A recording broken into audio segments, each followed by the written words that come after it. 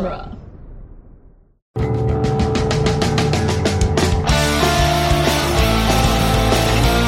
In the world of Hollywood, movies get greenlit and redlit. They get remade and rebooted. But we are the Ideal. I'm Sam Gash, and you are listening to Ideal Remake. Thank you for listening to Ideal Remake. We take movies that either have been, will be, or should be remade and talk about what the ideal version of that remake would be. And I have a resolution for us. And that's that we gotta cut smoking, or we'll never make Track next year. So, Diane, Sam, is The Outsiders a movie that has been, will be, or should be remade? I don't think it will be. You don't? I think it's too dated, and the novel is so iconic that to try and update it, I mean, we're going to do it, and it's going to be fun, but I think to actually try and update that novel will have a total sense. You won't get the fan base in. Because they still read the novel today. It's not like a novel went away, like Gone with the Wind. It's too racist for people to read. She's still selling like 1 million copies of that book a year. Yeah, or something like that. Okay, that's fair. Sam, what do you think? Yeah, I agree. I think everything that Diane said, for me, it was fun to hypothetically remake it, but I think in hypothetically remaking it, I found that I just want it to exist like this in my head forever, and I'm not sure that it would actually be able to be remade today. We gotta stay gold. Stay gold. Yeah, that was fun learning about the origin of that line. So it sounds like you both read this book in middle or high school or whatever. Yeah. Yep. Cool. I didn't. And so watching this movie was my first exposure to this story completely. And so learning that the expression "stay gold pony boy" is said from the mouth of a dying child was really something. See, it's funny because we watched in I think it was 7th grade. We read the book and then watched the movie because that's what you did when it was cool. Course. So we had that preparation, but I'm now just imagining experiencing that for the first time. Because I'm vaguely aware of the line. I didn't know that "Stay Gold Pony Boy" was from The Outsiders. I just kind of casually heard it in different contexts. I'm like, oh, this is what "Stay Gold Pony Boy" is from. Cool. What? I mean, I remember reading the book. I remember seeing the movie. I remember reading all of her books. And I remember being surprised when I found out that she was a woman. I was like, oh my god, that's awesome. Mm-hmm. But it was one of those things from my childhood. But not even that. Kids are still reading it today. They read a quote from C. Thomas Howell where he was like, kids still want to date Pony Boy, and they're freaked out when they find out I'm 51 years old. That's funny and adorable. He was 15 when he made the film. Yeah? Yeah. I mean, it seems like he was. He was. But, yeah. It's, so, there's the joke answer of, well, it has been remade because the director remade it. He went back in and did a different version, which I learned about yesterday. And it turns out is the version Diane watched. And I learned about that today, right before we recorded. Yeah. I learned that out while we were watching and then went, no! And then watched it anyway. Because this movie's long. I'll be honest, I didn't love the movie. But I think this movie has such brand recognition, and it's such a name, and it's like, well, everyone's read this book, therefore they'll want to go see the movie, which is exactly the sort of, corporate producer decision that means that I think it will be remade. I think you'd have to look at it the same way they're remaking Oklahoma, which won Best Revival a couple years ago at the Tonys. Sure. In that you have to take all the songs and stuff from Oklahoma, but you do it in a vistage that actually brings, the modern world into it. So you'd have to do something like that with The Outsiders, and that's just going to take a lot of work, because this is so dated. They like remaking movies that are just, reimaginings of the original story. There was some movie that came out recently that was oh yeah, it's a more, a more closely adapted version. Although, as far as I know, this is very closely adapted. I don't know. But, yeah, and we're obviously going to do it a little bit different, but, times change. So how do you tell that same story, but through a more modern lens? And I think someone's going to try beyond us. Someone definitely will try. It doesn't mean that they'll be successful. I'm sure there are people trying right now. Oh, yeah. The premise of this podcast isn't, has been, will be, or should be successfully remade. No. It's has been, will be, or should be remade, period. Regardless of quality. Yep. And it is a will be because it will be. When has quality ever stopped Hollywood in the last few years, especially? Exactly. I think this one's just going to have the problem of the source material being known to pretty much every child in America. Yeah.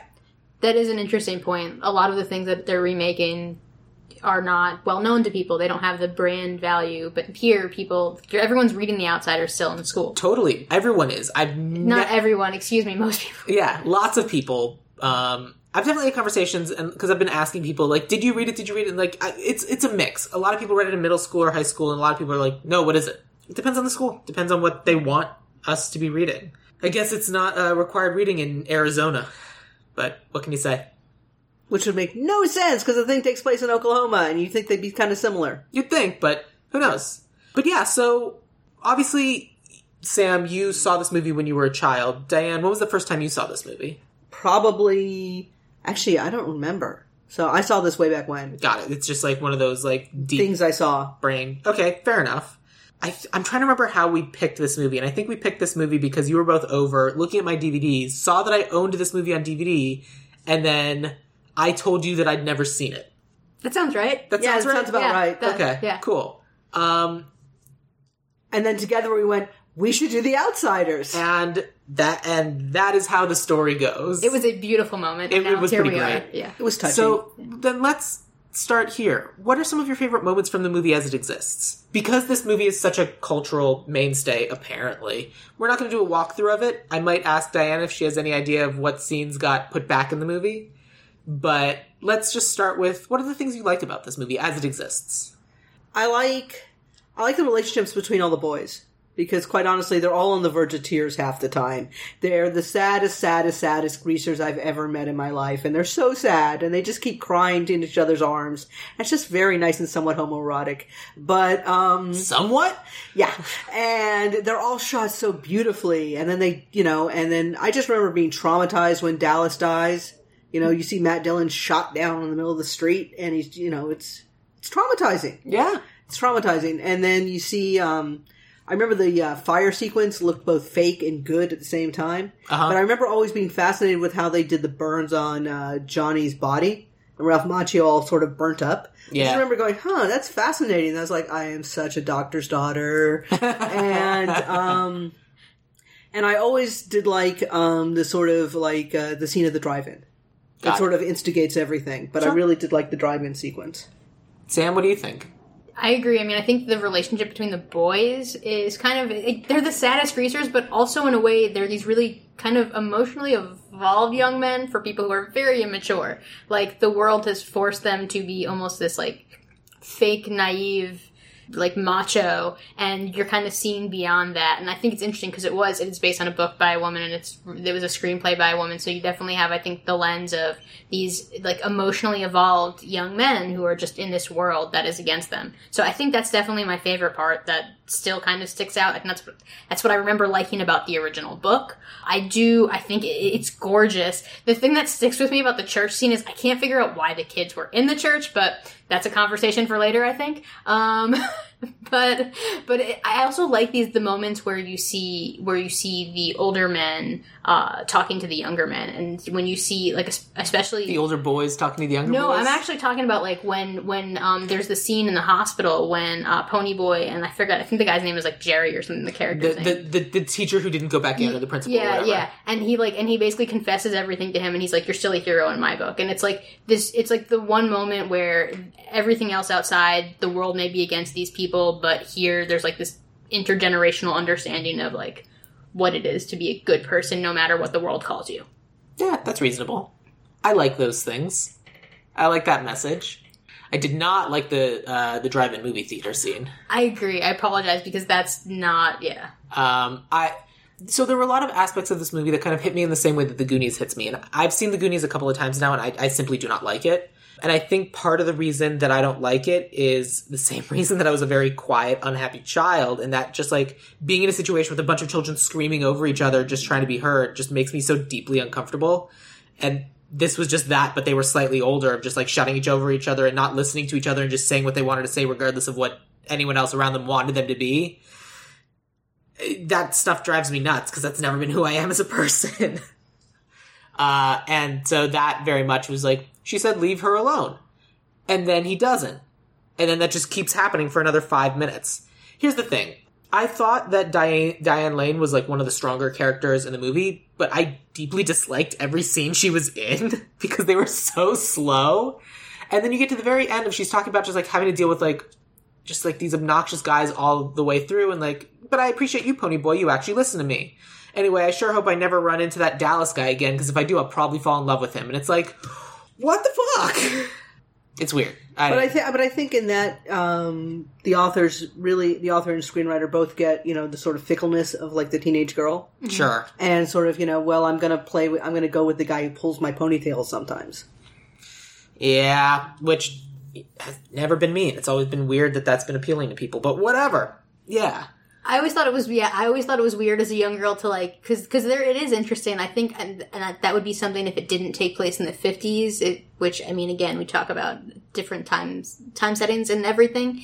It would be interesting because I feel like hopefully we're coming away from the teaching young girls that when a boy, like, pulls your ponytail, it means he likes you. It's like, no, if that means he likes you, then you should be like, if you like me, don't pull my ponytail. Yeah. No, I get that. I totally get that. Right. I think I'm just talking within the context absolutely. Of this world. We're not saying anything bad about you, just your taste. Good, thank you. I appreciate that.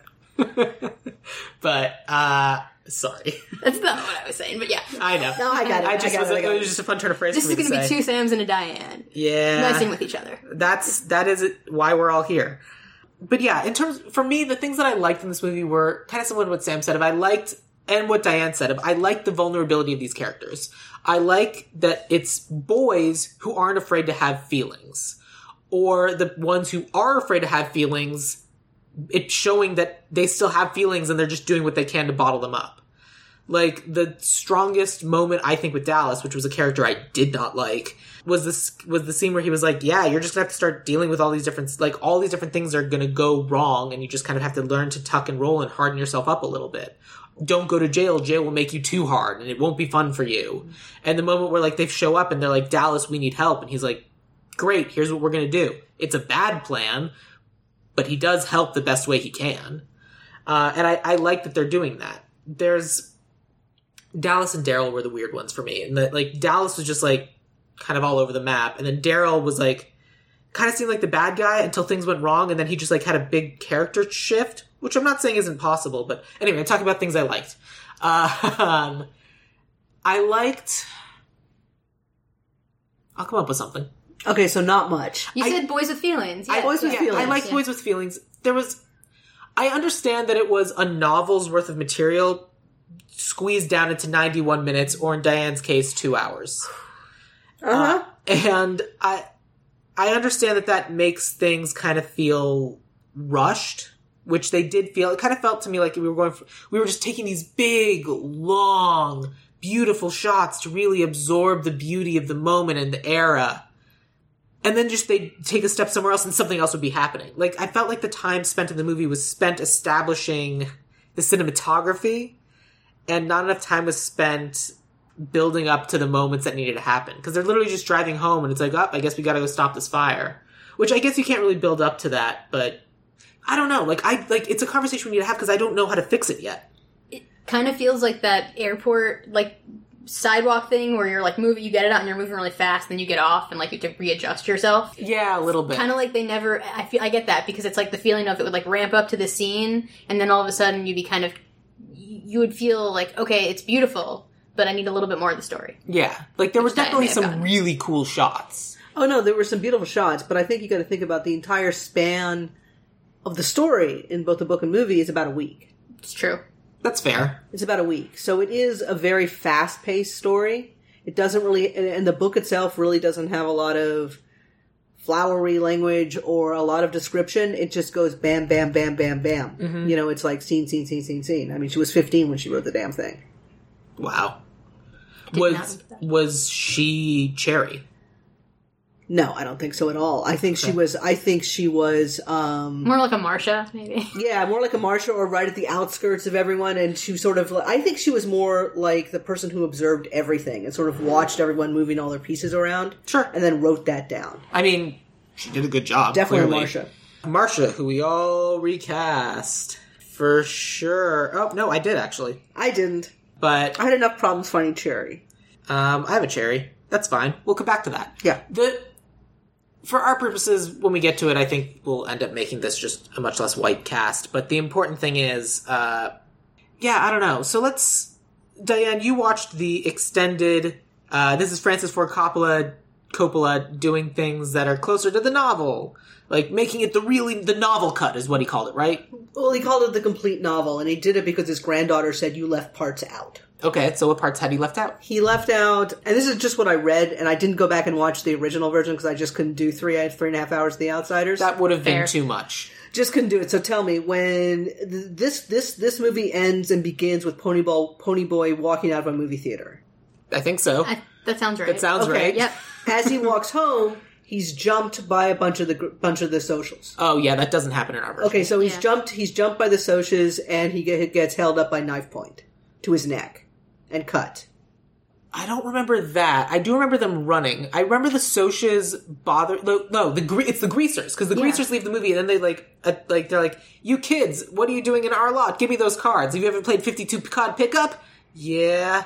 It's pick them up. Okay, but that's Dallas and They're Pony the Boy and instigators. Johnny. But that's what I remember at the beginning. Okay. That's about 15 minutes after my movie started. Okay. So I get this whole beginning sequence, Pony Boy and his brothers, and everyone rescuing him from the Socias, and then them chasing the Socias off their property, and then Pony Boy sort of getting comforted because he's really shook up and everything because he just almost got knifed, and he kind of got knifed and he's bleeding. And do we see Johnny get his scar? No.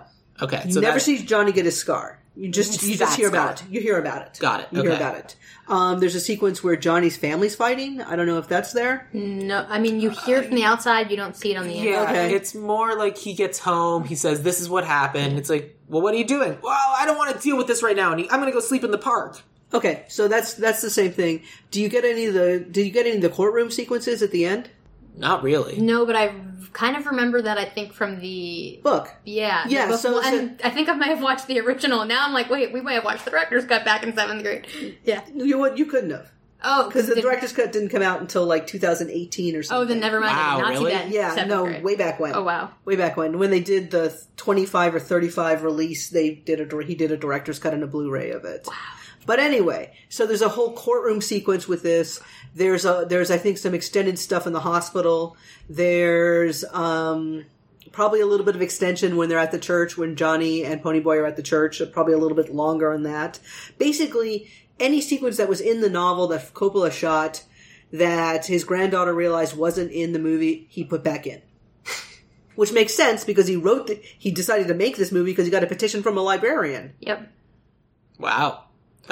I didn't know that. Tell me about Did that. you not get the coda at the end of the book, at the end of the movie that said this is to the dedicated to the librarian woman and the students at Lone Star School or something? Who recommended that S.E. Hinton, or that recommended that it be made into a movie? Yeah. Some movies are stickier in my brain than others. This isn't one of them. But now that you mention that, I do remember that. Well, what makes it interesting is at the time, Zoetrope Studios was in complete disarray because he had just made One from the Heart and lost a shit ton of money. And Coppola had tried to do his own film studio. Good for him. But it wasn't working. Mm-hmm. And he was losing money hand over fist. That's too bad. So he made this movie for cheap, like $10 million total. They made it on the fly in Oklahoma, and it was a huge success. And then, while he was shooting this one, about 2 days after he stopped shooting this one, he shot Rumblefish in the same locations with Matt Dillon and Mickey Rourke, also an S.E. Hinton book. And that came out 7 months after The Outsiders. So, I mean, he really did shoot a lot of S.E. Hinton stuff. So it was like the original slate. Now they do all these, Christmas movies and holiday movies where they do them, back to back to back, and it's cheaper to make movies back to back to back in volume. And apparently Francis Ford Coppola did that back in 83. Yeah, he did it back in 83. With, S.E. Hinton novels. And Matt Dillon. And Matt Dillon. And he didn't even pay her the amount of money he promised her. Oh. What? Because he was so broke. Oh. He's like, here, play a nurse in the That was movie. her option fee. Her option fee was her. Oh, was she the nurse that was taking care of Johnny? One of them. Yeah, but she was also the one who goes. I think she's actually the one who goes into Dallas's room and says, "Stop it and behave," kind of thing, and gives him shit. Yeah, I forget. I know that there's 2 nurses, and I believe she's the older one. She's the older nurse. So she's the one who goes into Dallas's room. So they gave her. Yeah, they give her a pretty good role. That's good. Hopefully she saw some residuals. Hopefully. We can all hope. I mean, let's face it, she's selling, she's probably doing fine. She's just fine. Yeah. Her books have never gone out of print. No. Yeah. They're still being read. Yeah. She's just fine. But yeah, okay. So, what do we want to do? I think our first question needs to be, when do we want to set this movie? What is the time period we want for this movie? Because we can set it in the 50s and we can still have it as Greasers and Socias, but at the end of the day, it's poor people versus rich people. Yeah, I think that was where my head was going. It has to be poor people versus rich people.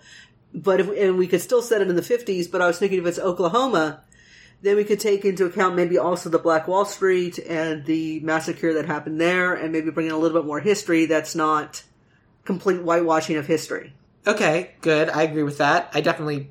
Yeah, my big thing was that, I tended to make the Greasers a little bit more people of color and the Socias a little bit more white people. Not always. No, I guess I didn't do that.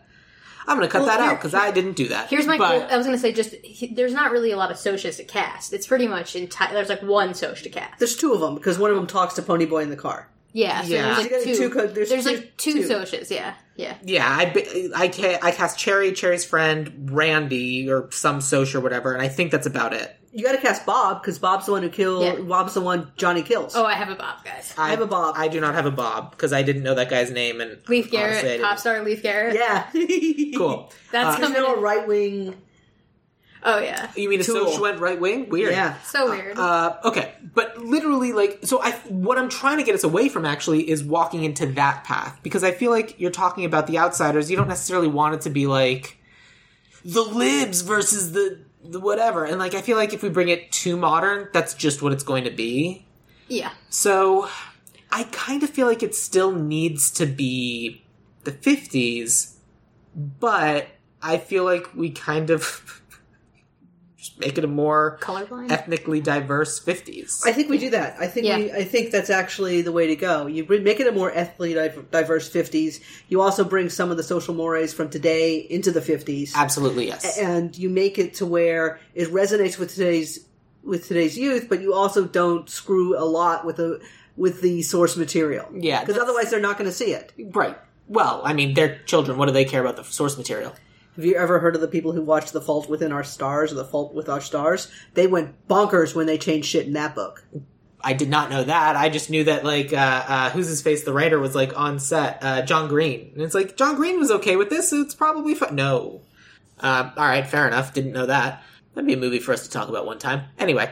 It is interesting. I'm just going back to this because I think that you take it a more colorblind, inclusive version, because in Oklahoma, I think you have rich people and poor people of all backgrounds, and I think it's, to me, I ended up making the Greasers really inclusive, and I gender swapped some people too. And I worked on that because it's tough with you think about a fight, like people who are at the end, they kind of all just throw down, and I wonder in the 50s, again, if we're doing colorblind, maybe we're being gender blind as well, and saying just to be open, people aren't afraid to hit girls too, because girls can throw punches. Yeah. I mean, I genuinely, wasn't even thinking about the fight, because if any, the fight's kind of the thing they talk about the whole movie, and then it kind of just feels like this big nothing. I'm sure it's a bigger moment in the book, but for me, as, it was just oh, it's this big cathartic moment. They punched each other for a little bit, and then the Socias ran away. And, the way it was filmed, for me, felt it was okay, yeah.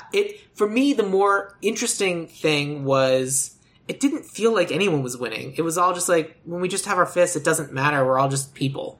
Yeah. And that was more interesting to me. And then just the Socias were the ones that ran away first. So the Greasers were the ones that were we won. And I'm did you though? I mean, okay. And maybe the Socias were just scared of the rain. Sure. But they showed up in some really nice clothes to roll around in the mud. Right, but that is actually my point. They had it in the rain and the mud, so by the time you're done, everyone's covered in rain and mud, and you don't know who's what. That's the more interesting thing for me. Everyone's the same. And, because they kept talking about, well, none of us really want to fight, but we also don't want to lose. And I feel like that's the interesting thing of just, I was expecting, again, knowing nothing, of, especially, this whole journey that Ponyboy goes on, and we finally get to the fight, and, he literally, it's these two people about to throw down, and he just, steps in the middle and goes, what are we doing? Do any of us really care about this? This is just, stupid posturing. That's what I was expecting to happen. And then when they actually got into a fight, I was alright, cool. I guess. Because it felt like we were building up to this big morality moment that just then never happened, other than just being told in the whispered word of his dying friends to, don't grow up, kid. Stay gold like the sun. Stay gold like the morning. Or the morning, yes. Okay. Yeah. Which is basically what Robert Frost's way of saying, don't age. So here I am, a year or so older than you, and dying. Don't ever age, because this will happen to you. Anyway, blah. I found it interesting that when Dallas dies, they run after the cops going, don't shoot, he's just a kid. Yeah. And that's one of the first, to refer to Dallas as a kid, when, you see him basically in this bar, you think of him kind of as an adult. He's not. He's just a kid like everyone else. Correct. In the show. So here's my question for you. Was Dallas already dying? No. I ask because he robbed that store, and when he robbed that store, he held the guy at gunpoint, and then as he's leaving, the guy shoots. And Dallas puts his hand to his stomach, and it comes away with blood. Apologies, I thought you meant, was he dying, from the fire? Yeah, I just thought you meant, something else, they had something else going on in his life, but no, the shooting, even then, I don't think someone like Dallas looks at that as, a fatal wound. He would think of that, I can beat that, but then... No, I don't think so either. Yes, suicide by cop for sure. Yeah. But, I just, regardless of what anyone else knew, was that already happening? Was he about to die a long, slow death before he suicided by cop? I think it was a through and through that he would have survived just fine. Okay. If he got help. Yeah. Fair enough. If he'd gone to the hospital and gotten help. Or even found, some greaser backyard doctor or something. He's going to sew him up with razor wire or something. Don't sew someone up with razor wire. That sounds awful. I think it was more at that point, I think he had kind of, it was more Johnny's death gave him no hope, so it's if his soul had died, even if his body wasn't physically dying, so even if he survived that gunshot wound, he was done with the world. He'd invested everything he had into, making sure that these two kids are going to be okay, and then when they weren't, he just lost everything. Yep. Which is interesting. It makes him compelling in a way, but I still don't like him. There's not much to like about Dallas. He's not a very likable dude. Yeah. Except for that he shows up when they really need him. Yeah, he shows up when they need him. Yeah. He's completely there for them the second they say we need help. Yeah. Yeah, which is good and compelling. Yeah. And that's what makes Dallas compelling of at his core, he's a good person, but he's but I've been ruined by the way the world treats us. And that I think is an interesting argument because it's he at his core, he wants to be a good person. He wants to believe that there can be good people. But he's not really willing to fight for it because he doesn't see anyone else fighting for it. And he's just well, whatever. It doesn't really matter. Just have fun while you can. Woo! I'm Dallas. Who shot Dallas? It's going to be a mystery for years. It was the cops. Anyway, I'll make jokes. It's a good joke. Is it? Not really. No. So I still think 50s, but 50s, modern perspective 50s. Yeah. What else do we need to do? What other ways do we want to represent, colorblind casting, more gender diverse, more gender diverse? What other things do we need to do to adjust the story without changing the story to make it more modern and appealing to a modern audience? I think you need to not shoot it like it's a Hallmark postcard. Ooh, shots fired. It's very pretty. It is. It's very pretty, but I don't think it would adequately reflect the kind of story we're trying to tell. Because they would do this and then, you'd have these, beautiful shots of Ponyboy and Johnny against the sunrise. And I'd be like, mm-hmm. Yeah. And it honestly looks like they were still images with, a painted background. Yeah, it's who's the famous painter? Norman Rockwell? Yeah. It was Francis Ford Coppola doing a Norman Rockwell. And it, to treat the characters, and I think you gotta shoot it more personal. I was going to say, it's a lot of wide shots, and it would be there would be close-ups, but you would need more close-ups or more two-handers. Is that what you're saying, or two shots? Or it feels like they only do close-ups when someone's in deep pain. Yeah. When someone's having a moment and expressing things. I understand that you have to do that during the moment, when you show the golden light, because it's literally leading to the most famous line in the book. But you don't need that in every scene. But yeah, you don't need that in every scene. And you don't, because if anything, it should be unique to that moment. Can I ask, the one that bothered me, the owl? The shots, they kept cutting to the owl in the barn or in the church, and... if you got a well-behaved owl, just as a person, I would film an owl, but I wouldn't put it in my movie. But that's the thing, is it would, fly off, and it wouldn't really make sense, and I thought there was going to be was in the extended cut? Was there Oh something? yeah, there was an owl. But was there a bigger purpose to the owl? No, Okay. It was just a really angry owl. It was literally Johnny going, "What's that?" and Ponyboy going, "It's an owl." And then it's there later too. Yeah. Anyway, it was. Okay. Did you guys get the raccoon? Yeah, Yes. Johnny woke up in the middle of the night thinking someone was trying to break in and get after them. It was just a raccoon scratching the wall or Oh something. no, Ponyboy goes, "There's a monster Yeah. outside." That's it. Yeah. And it was a raccoon. It was a raccoon. What about the rats crawling around on all the debris that they left on the floor of the church? Did you guys get that? I don't think so. I don't think. Oh, we so. had rats. Great. Or I blocked it out. Yeah, Yeah, I don't rats. specifically remember that. Cool. That's fun for everybody. I love rats. Yeah. No. Yeah. But, yeah, it's, like, I feel like, yeah, so I agree, but that's cinematography. That's less story. But I think in this story, cinematography is also key. I didn't cast a new cinematographer, Neither did I. but I think it is something to consider in the look of the film. Yeah, I mean, that's what I considered when I was doing my director. Same. But we'll get to that, and I'll have a conversation about why I chose my writer and director pairing that I did. But I think what we also need to do is we kind of... So this is a separate thought. One of the other things that happened in this movie is that Ponyboy kind of has this nostalgic memory of his parents, of like, oh, there they were these lovely people, there they are on the picnic, and then it's just a train hits a car. Right. That. Yeah. That was fucked. Yeah. I'm sure that's like what happens in the book, but also don't do that. And also, It doesn't track well. it doesn't track well, and it's also so abrupt. Yes. But again, you're dealing... I mean, you kind of have to answer the question, why are these boys alone? Because Johnny has parents, even if he doesn't like them and they're horrible to him and they beat him up and all this other fun shit. But Ponyboy, Dallas, and Ponyboy, Daryl, and Soda Pop are alone. Right. So you which have is- to answer why these boys are alone. Well, that was the crazy thing for me of like, we have these parents who were treated as like, as this fuzzy, warm memory, but then they also named their kids Ponyboy and Soda Pop. And Daryl. Like, Daryl, oh, we ran out of good names. He was first. He It was was after first. that they went. Yeah. No, I know. Yeah. Daryl, we ran out of good names. I guess we better make some up. It's interesting. I think the thing that maybe they're trying to establish is that these kids are alone, not because of, partially because of the system, but it's not like, for Johnny, it's like his parents are there, but not taking care of him. For them, I think they're just trying to say it's like these boys against the system, and they came from a loving home, so like, they're just trying to keep that up, maybe. So if you can build that in, maybe. That's kind of what I'm leading to. What's more important to me is less, they just walk around and talk. And that's very tell, don't show. And I want to see what is the circumstances. How are they having to make a living? What are they having to do to get by? I feel like we spend so much time being like, here's this crazy week that happened, that we don't establish the baseline first. No, we just literally hear about it, and we don't even hear about it until Ponyboy comes back, and he's like, okay, but if you lift more than 2 bales of roofing, we're going to come skin you. And you know that Soda Pop works at the gas station. Mm-hmm. Yeah, because we see a brief glimpse of it earlier. And you're Right. like, I guess that's Tom Cruise. He's going to be in this movie. No. Tom Cruise was was- like the 7th listed guy. He was not the star. He got Risky Business while he was in this movie. It was 1983. It's 1983. 1983. So Tom Cruise had done Taps. Yeah.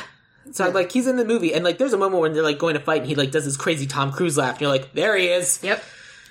That lasted into the 2000s. That just didn't stop. No, There was some note, and I couldn't really see whether or not it was actually true, that Tom Cruise had one of his teeth pulled so that he would look more authentic after the fight.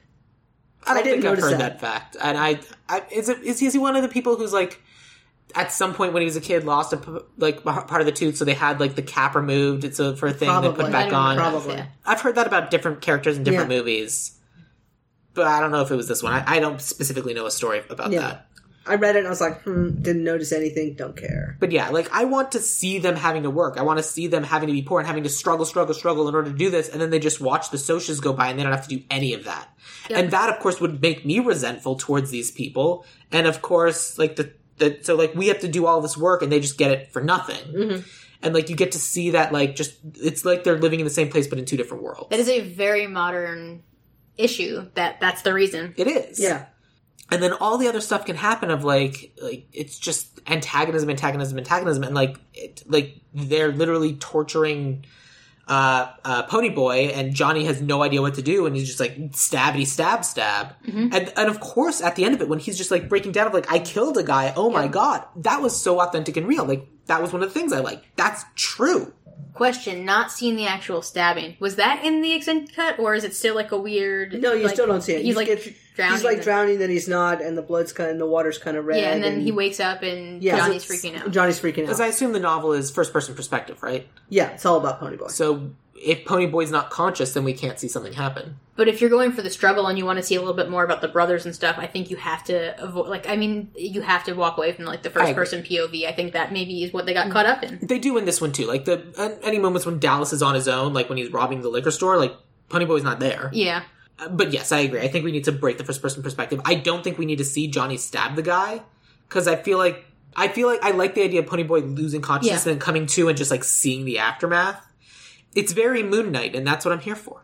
Yeah, I actually but I thought the shot with the two body, with like Johnny, Pony Boy, and Bob's body on the ground was actually really beautiful. I agree. But it was a really good shot. Gorgeously shot. And it was gorgeously shot while being very personal between the two boys. It's Johnny freaking out and Pony Boy not knowing how to comfort his friend. And also not knowing what happened, really. Or what to do. Yeah. He thought he was dying before that. He just came back from consciousness. He thought he was going to drown, and now... Yeah. But anyway.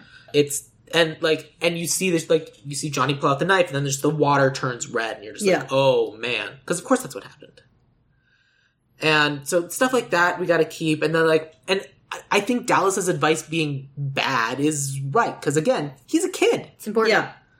And Pony Boy running out after Daryl, hits him or something, and just like immediately just turns and runs. They don't stop and talk about it. No. He's 14. He's just going to bail. He doesn't know how to process or express his emotions. I think that's one thing this movie did really well, is saying the fact that these boys really had no idea how to process their emotions. Yes. They have these emotions. They have big emotions. Yes, and they have no idea what to do with them. So they react, and sometimes it's the wrong way. Yeah. Sometimes they buy hair dye and bleach, and they decide to cut their hair with a pocket knife. Yeah. And then Johnny's hair wasn't that different. And then they don't dye Johnny's hair. Johnny looks the exact same. Yeah. Well, I think Ralph Macchio blonde would have been really bad. We don't know. We'll never know. It could even because they didn't want to cut their hair. Like, that was the big thing. It's like, but he kind of cut his hair a little bit. Okay, yeah. So then, how we go have Dallas bring the boys back because they've been gone long enough and everyone's cooled down, which I think is fair. And then they just kind of stumble upon this fire along the way back, and it's just one of those chance random occurrences. No. I'll say no. Because, and I'm pretty sure I'm taking this from the book mostly, but it's kind of what it is. The church that they were staying, or the abandoned structure on top of the hill, caught fire because Johnny didn't put out cigarettes. Yeah, was that in the movie? So that I knew from the book, but that's the thing. It's not even clear in the movie that it's the same structure. That's the thing. I thought it was just on their way home. I guess I've read the book so much, I'm like, oh, of course that's what happened. So that's the thing is, I was going to say it's the same structure. It's not. It doesn't happen to be that they come upon it. They're like checking on their hideout one more time, and they're finding out that it's the fire that they happen to be there during the long weekend when school wasn't in session. I don't think that was a school that anyone was going to with the rats. No. Yeah, it was like they went on a field trip or something to look at the old church. Yeah. Kids went into the old church. The old church caught on fire. Yeah. Everyone froze. Then Pony Boy and Johnny run in to save the kids. And Dallas at first. So it's not like they just were driving around going, oh, look, there's a fire. Let's stop off and stop. That's genuinely what I thought happened. It does very much play like that in the shorter version of the movie. Okay, in the longer version, I guess it also plays like that, but then I'm bringing in my memories of the book, which I also kind of reread, and it's kind of like, oh, okay, that's what happened. Because narratively makes way more sense. I mean, from a moralistic perspective of we're not bad people just because of our circumstances, and if something bad happens, we will rise to the occasion and do the right thing, is kind of the moral thing I got from the movie as I saw it. Mm-hmm. But the fact that they also feel guilty and responsible, makes them we take responsibility for our actions, and that's part of why we're going back, and it's this big grand narrative, and sometimes people burn alive because of it. But that is more interesting, and I would like that emphasized. To be emphasized. Yeah. And not even emphasized. present. Yes. Present period. Yes. Yeah, I had no idea. It's because my question coming away, I had this memory of reading the book, and I'm like, I think it's the same structure, but the way that it plays in the 90-minute feature, you can't tell that it's the same structure. I was going to say, I looked like when you were saying that, I'm like, did they use the same set to like save money? But it's not. It was supposed to be the same structure. Okay. Yeah. Because I genuinely thought like Dallas had picked them up and then just like they were driving back to town and this was a church on the It does look like that, but that's not it. Okay. All right. that's Well, not it. Yeah. cool. That solves that problem for me. Okay, and then they get back to town, and then poor Johnny. He's just gonna die. Yeah. Did you guys get a visit from Johnny's mother in the hospital? No. He says no. They say your mom's there, and he says, I don't want to see her. And then Okay, sends her mom away. shows up. And he freaks out. You actually see mom getting hauled away by a nurse. You in don't my see version. that, yeah. Yeah. Yeah, in our version, Johnny's like, I don't want to see her. She's just going to tell me that I'm making a scene. I don't want to see her. I don't want to see her. And then he passes out. Yeah. Okay, he does that in my version, but then also you get a sequence after that where drunk mom is there, the nurse is trying to pull her away, and Two-Bit is like, you're a drunk, you're a horrible mother, get the bleep out of here. That's Emilio Estevez' Yeah. shining scene, and it got It's his cut. shining scene. It That and is. eating cake. That said, I don't think we need it. No. No, I'm just bringing that up, that, this is again a scene that was added into the Yeah. film. Yeah. I don't think we need the parents. I don't think think- the whole point of this thing is the absence of adults. I Yeah. agree. Yes, I agree with that. Though we do need, the explanation of where the Curtis parents are or something. I mean, yeah, but I don't think we need to see flashbacks. No, we can no. just say, yeah, that They died. they died. I actually and thought- my sorry. brother raises me, and we have to do all these things, otherwise I get taken away, and then I don't know where I'm going to end up. And I forgot that was even the parents' flashback. I was like, this is very abrupt and weird. I forgot that it was the backstory to the parents when I saw it. It was very strange. Yeah. I'm sorry, It was Dan, very we strange. interrupted you. No. I was thinking in the sort of revamped version that I was thinking of, they're all foster brothers, and the foster parents died, and Daryl's like was the one that aged out of the system, and he's the one raising the other two boys. Because no one wants to go back to the system. No one wants to go back in the system, and no one wants these boys. And Daryl's the one who steps up to do it. I don't even think we need a no one wants these boys. It's just the foster system's not great. No, the foster system's not And, great. like, it can literally be like they finally had a home and then the parents die. Yeah. And, like, they're not telling anybody because then they'll just go back in the system and Daryl's like, no. We don't tell anybody. We'll just raise ourselves. Yeah. I think that's more interesting. That's kind of that was kind of where my brain was going, is that they're foster brothers and stuff like that. I love that. That's great. Yeah. I thought about that. I thought that maybe, like, somehow the guys had, like, ended up in a foster home at one point, and that's how, like, the Curtis brothers met some of the the other brothers. I thought in my head, or just in my casting, I made the three brothers related, and that's just how I saw it.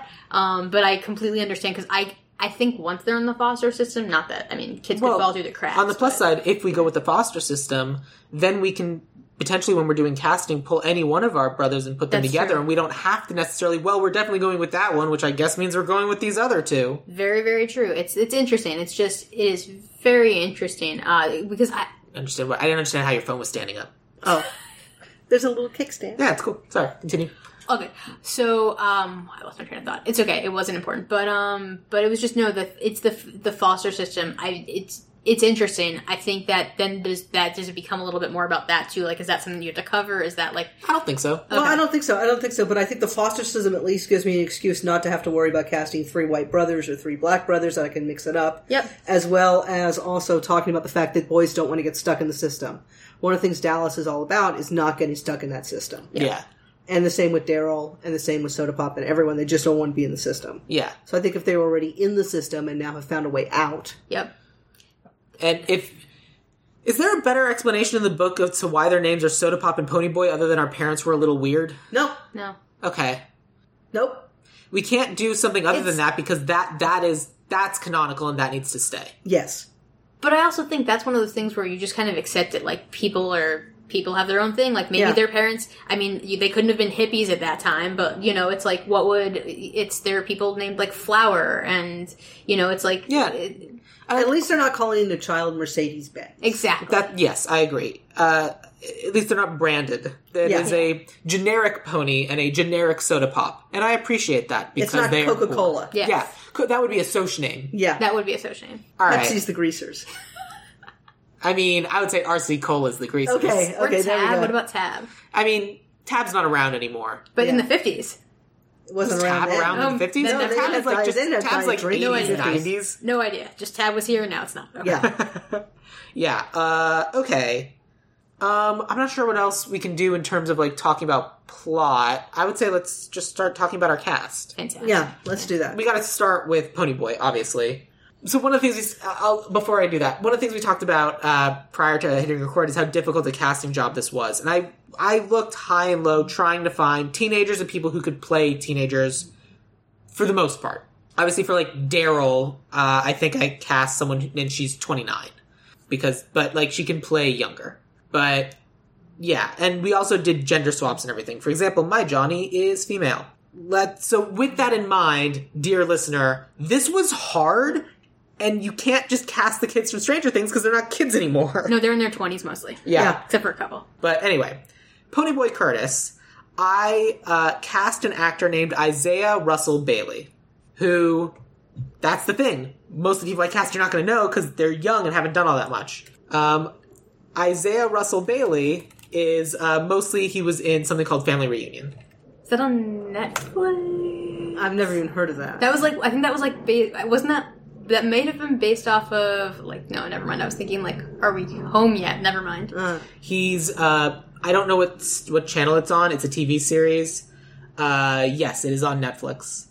And he's a lead in it because he's in 35 episodes. But everything else he's in, it's an episode here, an episode there, an episode here, an episode there. How old is he? He is 15. Okay. Okay. I'm sorry. Continue. Okay, I cast a kid named Jackson Robert Scott from Lock and Key. I have him on my list. He's only 13. He's my question was, is he too young? He's about 14. Okay. He's close to being 14. I have him as one of my people. I thought since Ponyboy's actually 14, why not get an actual 14-year-old to do it? That's a wild notion. I will say I was between him and Ian Armitage, who plays young Sheldon, and also had a fantastic part in Big Little Lies, where you got to see more of his dramatic chops. So I was between those two kids, and Ian is 14. This is Isaiah Russell Bailey, by the way. Aha. So I guess the difference is I cast a black kid and you both cast white kids. We did. But then the rest of the Curtis family, I made black. Okay. And you cast the young Sheldon kid. You, Jackson, Robert Scott, I will take Ian Armitage then, yes. Sure. Let's come back to that. Who did you have? I feel like we got to talk about our, like, main 5. Sure. Can I say one thing about Dallas? I think, and this maybe goes back to story, but given how he dies, I actually thought it was interesting to keep him white. Because I think otherwise that makes it a different It makes it a different story altogether. Yeah, my Dallas is also white. Yeah, so is mine. I don't think I even considered him any other color on that, because I was just like, oh, that makes it a little... Yeah, it's exploitative or... Yeah, and we don't... I mean, it makes it more authentic. Unfortunately. Yeah. But true. And so there's something to be said about that level of authenticity. But that's also could be very triggering for a potential audience that we would want to be involved. Yeah.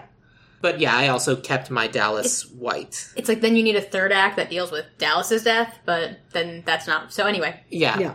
Who are we going to next? Diana, Johnny? who did you have for Johnny? Miles Brown from Blackish. He's 17. I actually have him as a different character. This is so cool. So my Johnny, I actually have a kid who is 16. His name's Ian Chen. He was in the little one in Fresh Off the Boat. He's in the Shazam series now. Okay. And he'll be 16 in September. So he's like, I know that Johnny's described as physically small. Yeah. So I'm like 15 turning 16. That could be a good way. So anyway, that was to me at least. Ponyboy and Johnny had to be the ones that actively looked their age. Yes. They couldn't be young-looking adults. I think there's something about an innocence that children bring to a role. Yeah.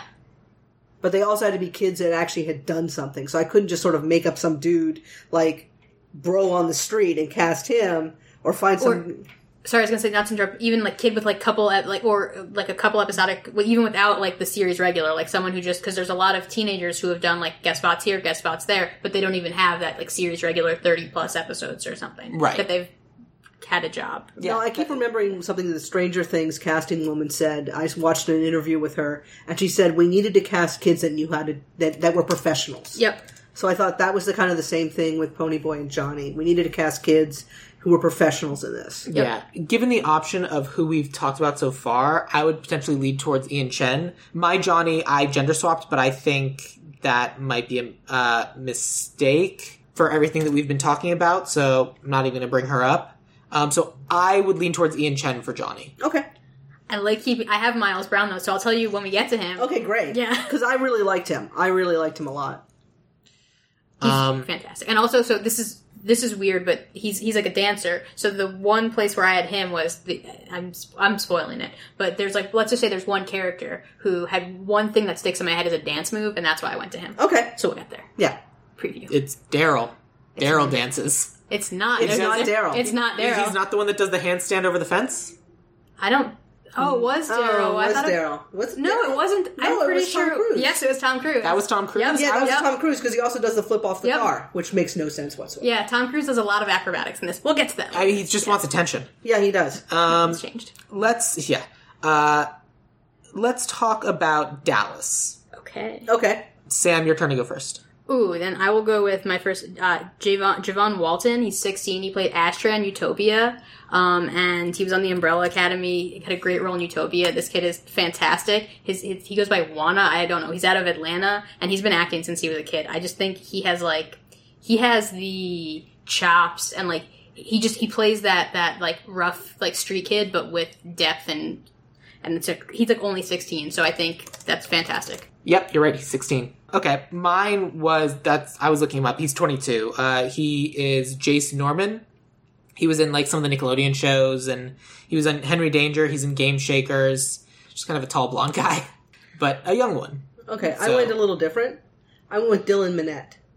Who is How old Dylan is he Minnette? though? Is he He's like 22, 23, so he's Okay. not, but he's been acting for so long. I mean, like, when And I I thought think he of could- young Matt Dillon, Yeah, exactly. And I thought he could bring a gravitas to Dallas. Dylan Minnette is 25. Okay. But, I mean, Matt Dillon, he looks older. yeah. He looks older. Here, wait, can I show you? This is the kid that I meant.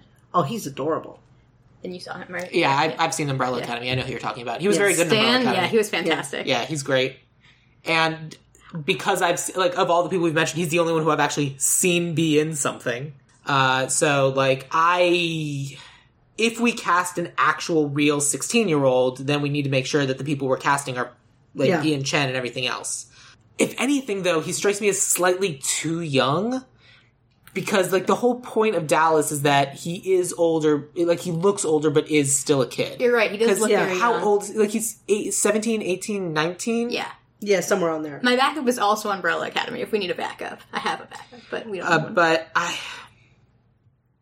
I kind of like Dylan. Yeah, we can go with I'm Dylan. gonna go with Dylan. We go with Dylan. He's 'Cause 20, he's the got the chops. 25-year-old? he's 25. Actually, maybe we pick someone else I picked for this. Maybe the guy I picked for 2-Bit would work for Dallas. So my other idea just for this, my backup was the other kid in Umbrella Academy who played 5. His name is Aiden Gallagher. He's turning 19 in September, so he's only 18. he is good. I like him. Does he have I think he has the gravitas. Oh, he definitely has the Yeah. gravitas. He's amazing. He I plays just think that he's too old- recognizable now. But that might work to our benefit of, like, him being the gruff, like, asshole that we all kind of establish and know him as. What Yeah. about Jacob Tremblay? The guy from Room? That's a great idea that I have someplace else. I had him in there, and I was like, I want to use Yeah, him I somewhere. specifically didn't cast him. Okay. He just gets used all the time. It's like, who do we have as a child? Here's the child everyone knows. I mean, he's turning 16 in December, so he's actually on the younger side. He's on the younger side, but he looks older. Yeah, I like Jacob Tremblay, but not for Dallas. Okay. I was gonna say I have him and Javon Walton now are kind of in the same place in my head where like they have the gravitas, but maybe they don't look like they've lived enough. Like they don't look almost like old enough. I get what you're saying. Like, I would... How old was Matt Dillon? I don't know. Matt Dillon was like 20 when he did this Yeah. role. Yeah. And like I said, the guy I had, Jace Norman, is 22. But, I mean, the other person that Google's recommending is Jack Dylan Grazer, which... Oh, that came up on one of my lists. Yeah, me as Yeah. well. I have him somewhere down here. And he's 18. Yeah, he'll be 19 in September. Yeah, he'll be 19 in 4 days. I have that note here. I was like, he's almost 19. He Yeah. did a really, like, the thing is, a lot of his stuff is more comedic, but he was in that Timothée Chalamet movie, Beautiful Boy with Steve Carell. He's also in It. Yeah, Yeah. that's true, yeah. But in terms of, I mean, yes, there's gravitas in it, but it's like, it's horror. I mean, Yeah, it's... Dallas is... No, but Beautiful Boy, I think, would work for him. Yeah. Beautiful Boy would work. I think that's probably the better bet. Say I the like- name of the actor? Jack Dylan Grazer. Oh, yeah. Yeah. Yeah. Like that, Okay. yeah. Okay. Then let's go with Jack Dylan Grazer for Dallas. Fantastic. That brings me to Daryl. It's my turn to go first. Yeah. So this is another character that I gender swapped. This actress was in American Gods. She was in Rutherford Falls. She's also in Reservation Dogs. Oh, cool. Her name is Devery Jacobs. Mm-hmm. And the idea, like, I understand in the original movie, like, it's a boy taking care of boys, and I get that that's kind of, like, the notion of what's happening. But we have two women, one of them's Cherry, and one of them's Cherry's friend, and that's it. And we gotta have some other women in here, I think. And so this was a place, not because I'm, like, leaning on the whole maternal thing, which is what that wasn't my intention, but, like, I just found her and I just thought that she was good for this particular role. I get it, but I'll actually argue against that, just because one of the things that makes this interesting is that you can deal with the thought of toxic masculinity, then you also deal with the fact that boys have feelings. And I think that's a huge, big thing in this film. And that's fair. And I think to take sort of the nurturing part away from a boy who's taking care of his brothers is not necessarily the best way to go, and almost makes the gender swap thing seem like it's almost arbitrary. That's fair. That's a fantastic argument. Who did you have? I had, for Daryl, I had Ashton Sanders from Moonlight, A Native Son. How old is he? He's like mid-ish 20s, I think. I got a little confused with birth dates. Ashton Sanders is 26. Which I thought was perfect. Yeah, that's not bad. That's interesting. I mean, I'm trying to think. I feel like everyone has either too young or too old then. But yeah. In that case, then we're going with the foster siblings, and they're not blood related. Yeah, I'm going with the foster siblings, which I think we should do anyway. That aren't blood related, sure. Because then I'm not constricted about... Sorry to interrupt. I was going to say, then we don't have to deal with how their parents die at all, because they we have to deal with how the foster parents died. That's okay. Yep, there you go. Yeah, because that was what Diane was saying. Is like they finally found a home outside of the foster system, and then the parents died, and the last thing they could possibly they finally found something, and then it's taken away from them. Yep. Okay. All right, Ashton Saunders. All right, so then Sam, who did you have for Soda Pop? Soda Pop. Well, I was sticking with because we talked about Tremblay, I'm gonna go to a backup. I actually have Noah Jupe, who is 18, and he was in A Quiet Place. He's going to be in the Lost Boys remake, and he was in Honey Boy with Shia LaBeouf. That's how everybody came to know him in terms of Quiet Place. I was going with their like related siblings. So that's where I got Noah from. He's an incredible actor. I think he's been doing a couple of TV shows, and I think he could like take that role to the next level. Yeah. How old is Soda Pop in the books? 16 going on 17. Got it. Okay. And Noah's 18. He's a young 18. Yeah, the guy I cast is 21. He is, I'm going to mispronounce his name. His name is Xolo Maridueña, and he's in Parenthood. He's going to be the new Blue Beetle, and, who is a teenager. So, he is going to be playing a teenager. And in the pictures that we had, literally there's side-by-side pictures of him with a goatee and him without, and without, he is a child. And so, it's that kid. And, that's who he is. He's, all three of these. But, I think I remember his character on Parenthood. He was really good. I think he play a character that I think was, Erica Christensen and Sam Jaeger. You have to ask someone who's seen Parenthood. Okay. I didn't really watch it then, but I remember that, if I remember that character, he got adopted into the family, and he was fantastic. Yeah. Diane, who did you have for Soda Pop? I had Jarrell Jerome from When They See Us. I'm unfamiliar with him. I think he might be a bit too old. I think he was a bit too old. But I was having a lot of problems with Soda Pop because for me, Rob Lowe read very much older than Ponyboy. And he read about the same age to me as Daryl. So I was just, I know he's not, but I guess the way I saw it, I was just like, age-wise. Because I thought I could go with actors in their 20s for Daryl and Soda Pop. But yeah, I had a hard time with it just because, because I'm so familiar with them as they are now, it's hard for me to think of them as children. Watching Emilio Estevez, just be friends with this child, I was like, wait, you're Emilio Estevez. You look the goddamn same. This is weird. Stop being weird. Stop hanging out with children, Emilio Estevez. The Fountain of Youth on this one was strong. Ralph Macchio, Rob Lowe, Emilio Estevez, they've all aged fantastically. Rob Lowe actually no longer looks... Rob Lowe's had a lot of work done. Yeah. I watched Lone Star. Rob Lowe's had a lot of work done. We believe you. In this particular situation, I think I would push us towards Xolo Maridueña. Sure. Did I go first for this one, or did you? You did. I think it's Diane's. Okay, so Diane, it's your turn. Speaking of Emilio Estevez, who do you have for Two-Bit Matthews? Emilio. No, because you don't like him because I already said him. So Jacob Tremblay, and you don't like him. So I don't dislike him. I mean, it's a little bit. You got to bring some humor to it. So who are you going to put in there? This is comic relief. So 2-Bit's comic relief. His name is 2-Bit. He's comic relief. He's going to give us a bit. Yeah. So who do we want for comic relief? Sam, who did you have? I have the comic relief thing kind of... I was stuck between two people, and the comic relief got me set between... Also, a young actor from Reservoir Dogs, Defaro Wunatai is his name. He plays Bear on Reservoir Dogs. I actually thought about him. He's totally 19, so he's like kind of the right age. Yeah. And I felt like just this character on Reservation Dogs is fantastic. He's like the older of the two, the one with the ponytail, the rapper dad. Mm-hmm. And he just handles that really well. It's a great storyline, but he's also hilarious in the comic relief. I thought he'd be perfect as well. Okay. I'm unfamiliar, but I trust your opinion. My 2-Bit Matthews, this was another gender swap thing I did. And so I cast an actress named Eris Baker. She's in This Is Us. She's in Alexa and Katie, Casey Undercover. She's like Disney School of Acting kind of thing. Like comedy things and doing Disney Nickelodeon stuff means she can do comedy stuff. I understand not wanting to gender swap. Daryl, how do you feel about gender swapping 2-Bit?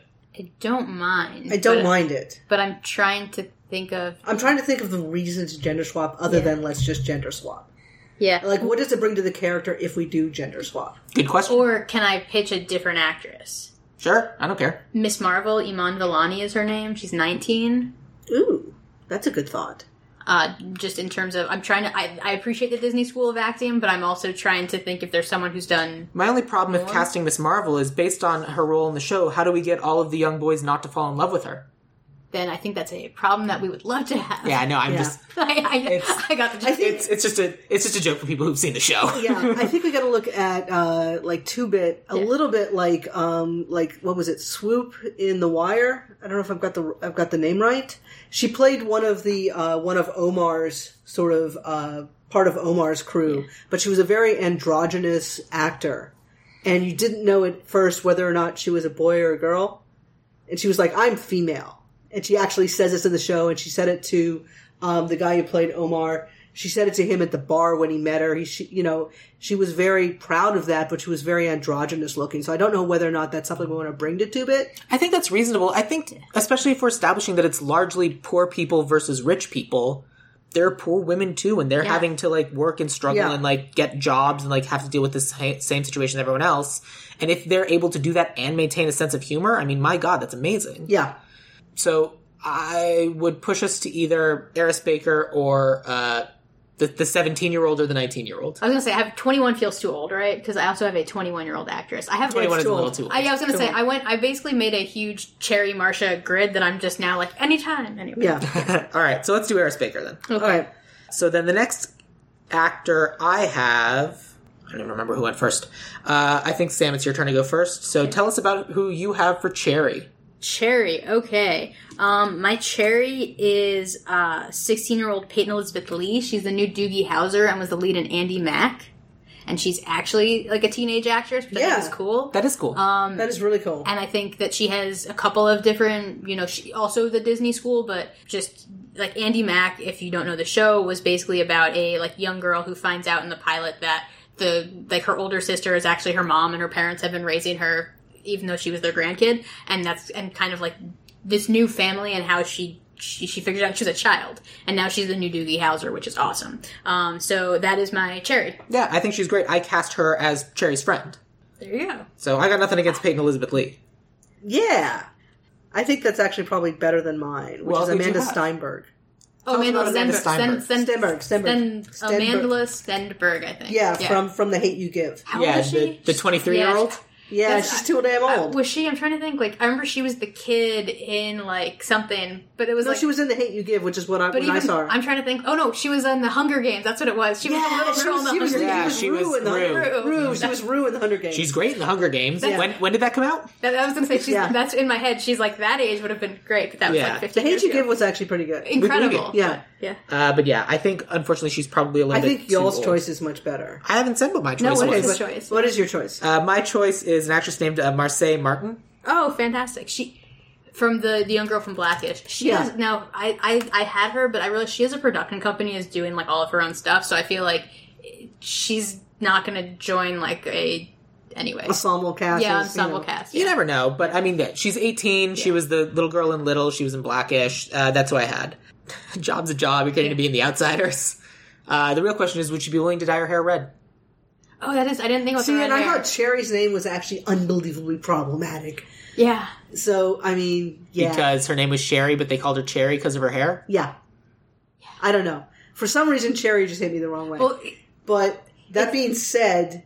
We can call her Sherry. That's her name. I mean, the whole point is that they call her Cherry. Because the whole point is you want to pop that cherry. Is that the whole point, Diana? Yeah, I really do think so. I think she's sexualized in that. I don't that's interesting. know. Was that term even around at the time? Okay. I think. I'm gonna check after this, but it wouldn't surprise me. Yeah. Well, it definitely was around. I feel like when the book was written. Maybe not. Maybe not. I don't know. I felt Cherry as a name is very problematic, so I wouldn't mind going back to Sherry. Yeah. Because I think that way we can cast whomever we want in the role.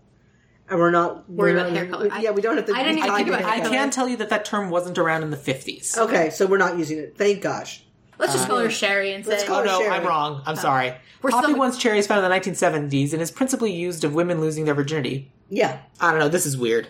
This dictionary entry takes a turn. Yeah. It took a turn for the bad. No. Confusing? It's just... It's unclear as to what time period it originated in. yeah, it's like... Because Popping One's Cherry is the 1970s. Lose One's Cherry is different. The cherry is the representative of the virginity. Yes. Yeah. But To me, at least, Cherry in The Outsiders represents the unattainable Virgin Mary. And that's why everyone is going for her. Yeah, I think that's the part of it that I'm happy to yeah. Avoid. Yeah. Yeah, no, I know that. That's why I'm Yeah, like, this I'm agreeing name is with you. problematic. Totally, I'm agreeing Yeah. with Great. you. Okay. Her good. name's Sherry. Her name's Sherry. But Marseille Martin. Or Well, did either of you cast her friend? I No. did. Who'd you have? I have Daphne Keane, who is the lead in His Dark Materials and was Little Logan. She's 17. I love Daphne Keane. They I think she's honestly, amazing. I mean, she could also be Cherry. yeah, Or Sherry. that's the thing. And then you're Peyton Elizabeth Lee as Marcia. Anyway, or you could have Marseille Martin as. Yeah, I mean she's 18. Get that Which math is wrong. fine. Sherry, excuse me, Sherry. could be a senior. But here's the thing. Now that you've mentioned Peyton Elizabeth Lee as Marcia, I can't stop seeing Peyton Elizabeth Lee as Marcia. And Yeah. now, I mean, Daphne Keane is so strong, and Yeah. just I would make Daphne Keane our Sherry, and then keep Peyton Elizabeth Lee as the friend, Yeah, if that's okay. yeah, for sure. and I believe she's an English-Spanish actress, Phenomenal. which is cool. Yeah. Her dad was in His Dark Materials with her, which I think is cool. Yeah, I mean, really and also cool. she was in Logan, where Yeah, she she was- speaks exclusively Spanish. Yes, she was the young. I mean, she was just such a badass. She's young X-23. Wolverine. She's Yeah. so good. Yeah. Yeah. And if anything, I think that's interesting just as a character's perspective of in the 50s, because I feel like what they bond is being poor is really tough to grow up. It's also really tough growing up being a woman in the 50s. Mm-hmm. And you gotta be tough either way. What I would love to see is a Sherry and Marcia scene. I would just love for them to exist. If we're gonna if we're going from the 90-minute version to the director's cut version, what I would like is more of those scenes, especially Of the two of them together. Because Yeah. right now the scene is the two of them getting out of a car because Bob was getting fresh because he was drinking and he promised not to drink around her. Damn Bob. And we need to get to him in a second. Bob is scum. And then then they go and they're hassled by Dallas, and it's just can't these two catch a break? Yeah. Yep. They will be more well-rounded, developed characters in this hypothetical. Yes. Yes. So here's a question. Did you guys have a scene at the end where Ponyboy's at high school and he says hi to Sherry or Cherry? No. And she disses him? No. No, That's so that was so in my that thing. would piss me off. Well, Yeah, I mean, they it totally say it, does. but- It totally does. It totally does. Sherry in the movie says, Yeah. please don't take offense if I don't say hi to you when we're in high school. Yeah. Yeah. So what she does is walk right. He says hi, and she walks right past him and goes to her friends. So just to show the status quo hasn't changed. And then Ponyboy's teacher comes up and says, "Hey, you need to write something, otherwise you're going to fail my class." And then he goes to write. And he goes to write the So Outsiders. we skip right. We don't have any of that preamble. You just skip to him writing the I think Outsiders. that it really diminishes Cherry's character. It really does. I think it does too. Yeah. Yeah. Especially because she was the one going around telling everybody Yes. that Bob is the one who started it. She Yes. was the one who was already. Everybody knows that I am the one who's breaking. And then to not do it when literally everybody already knew that she was the one going back and forth. Yeah. That's dumb. Yeah. That was a scene that felt weird. Yeah, we won't have that. No. Cool. I don't have Bob. Who do you two have for Bob? Okay, so this is where I was just like, enough of this. I'm just going to cast Stranger Things kids. So I made them both the Socs. I made two of the Stranger kids the Socias. Yeah, I cast Randy Anderson or whoever the one in the car. Yeah. Yeah. Okay, so I cast Bob as Caleb McLaughlin Interesting. because I thought that might be fun. I have him. So I had him in my my Socias idea. I like him as the friend. I like Who talks to him? Randy. Yeah, Randy. Yeah. So then I had Gaten as Randy, so we could just switch those. Who's Gaten? Matarazzo. Matarazzo, yeah. Another kid Is from it Stranger Galen or Things. Dayton? Is it Galen? I think it's Galen. I would switch them. If it were me, I would make Gaten Matarazzo Bob, and I would make Caleb McLaughlin. I would make him Randy Anderson. Yeah. I want to share my Bob. My Bob is so I was going based on the fact that Leif Garrett, before that movie, was a pop star. Okay. So I was trying to think, like, who is, like, the right kind of, and he's one of my older people, but I said Shawn Mendes, who could play Bob.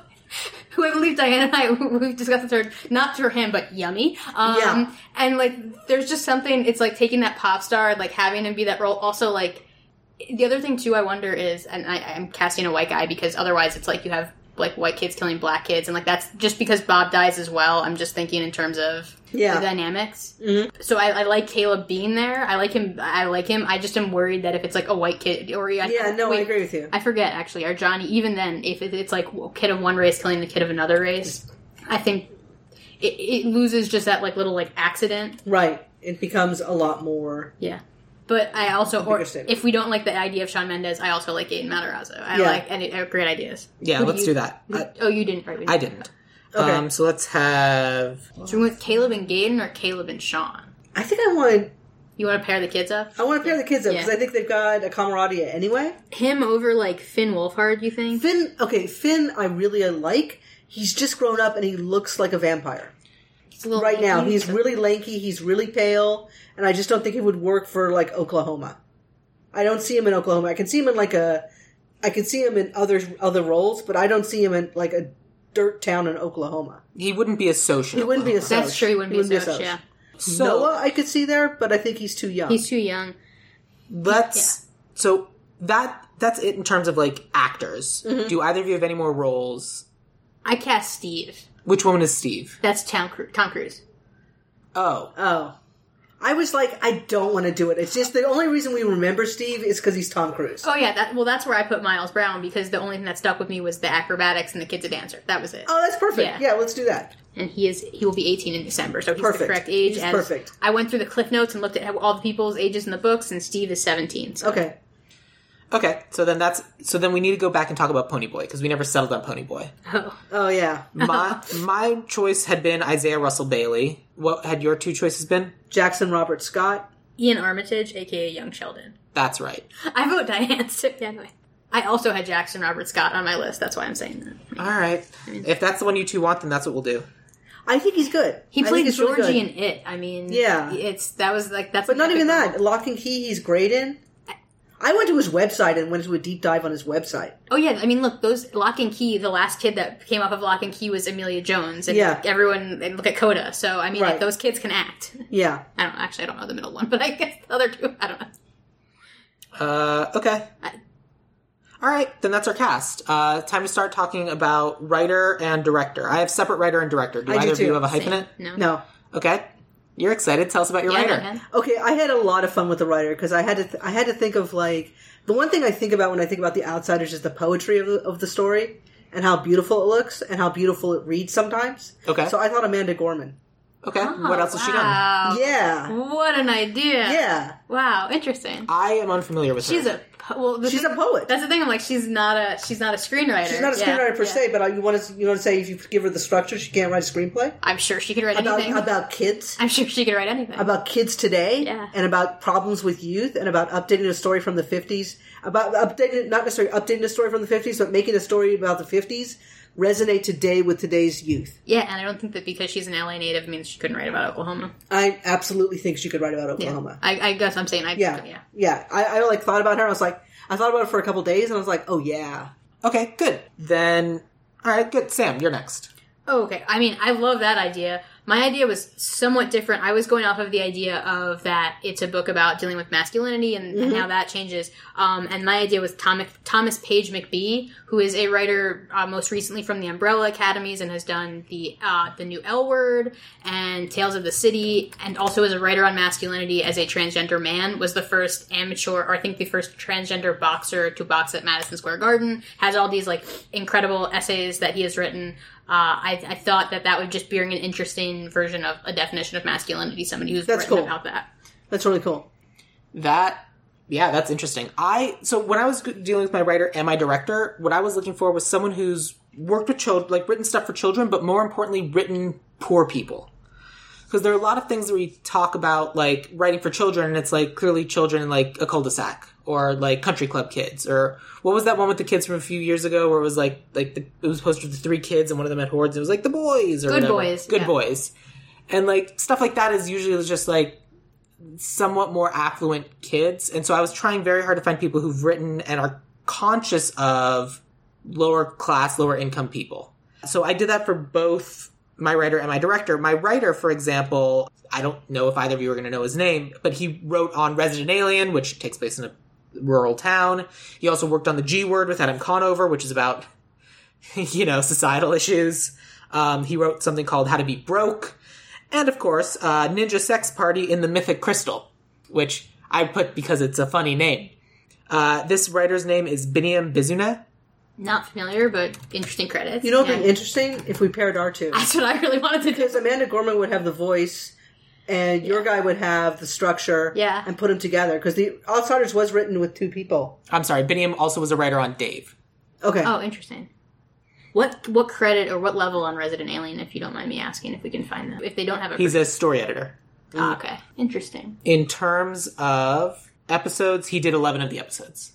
It sounds like he's credited on 1 season. That's what that probably. Yeah, trust me. I decipher IMDb. Yeah, I don't want it. I think it would be cool if we mixed Sam and my our 2 writers together. Sure, if that's what you I'm like. in favor of that. Yeah. Well, of course you 2 are in favor of that. No. It's not about winning on this one. It's just about voices. It's my concern. My genuine concern is someone who is a bit of like a lower level writer. I don't know if they've. I'm just trying to think of it that way. So then, before we settle on it, let's talk about director. Okay. Sam, who'd you have for your director?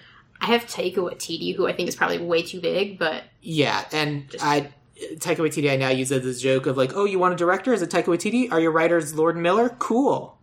Okay. So, I apologize, but that is the most common suggestion for director. Well, my feeling was more that I had a bunch of the Reservoir Dogs kids in my cast. So, I thought that he, like, again, just familiarity. Like, I'm trying to think, I was thinking of, I don't know if Coppola had worked with any of those actors before. Yeah, that makes sense. My feeling was if you have young actors, you want someone who's familiar with them. Absolutely. I completely agree with that. So that's where it came from. Yeah, that makes total sense. Diane? Dan Trachtenberg.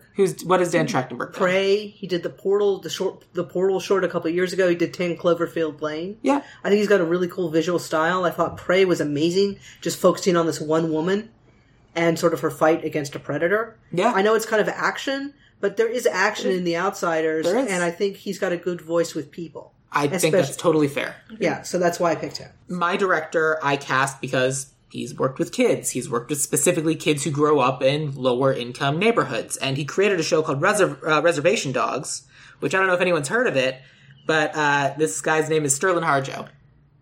Yeah. Yes, I realize I've been saying Reservoir Dogs when I keep meaning to say Reservation Dogs. And I should just say Res Dogs because Res Dogs, yeah, go with that. Because, like, Reservation Dogs, I think is honestly very similar in scope. I think if we're looking for a director to really, like, capture, like, obviously reinterpreting, like, Reservation Dogs is that story, but if we're looking for someone who's able to, like, kind of speak to that kind of story and deal with it, one that he did not write. I specifically did not want him to be the writer. Right. Then, if we go with your 2 writers, I would say we should have Sterling Harjo as the director. I think that's a great idea. Also, doesn't Res Dogs take place in Oklahoma on a reservation? Yes, Yeah. I didn't know that, but that's fun. Yeah, that is fun. I think you're great on that. Great. Tell me their names again, please. Mine is Amanda Gorman. And mine is Thomas Page, like P-A-G, McBee, M-C-B-E. Great.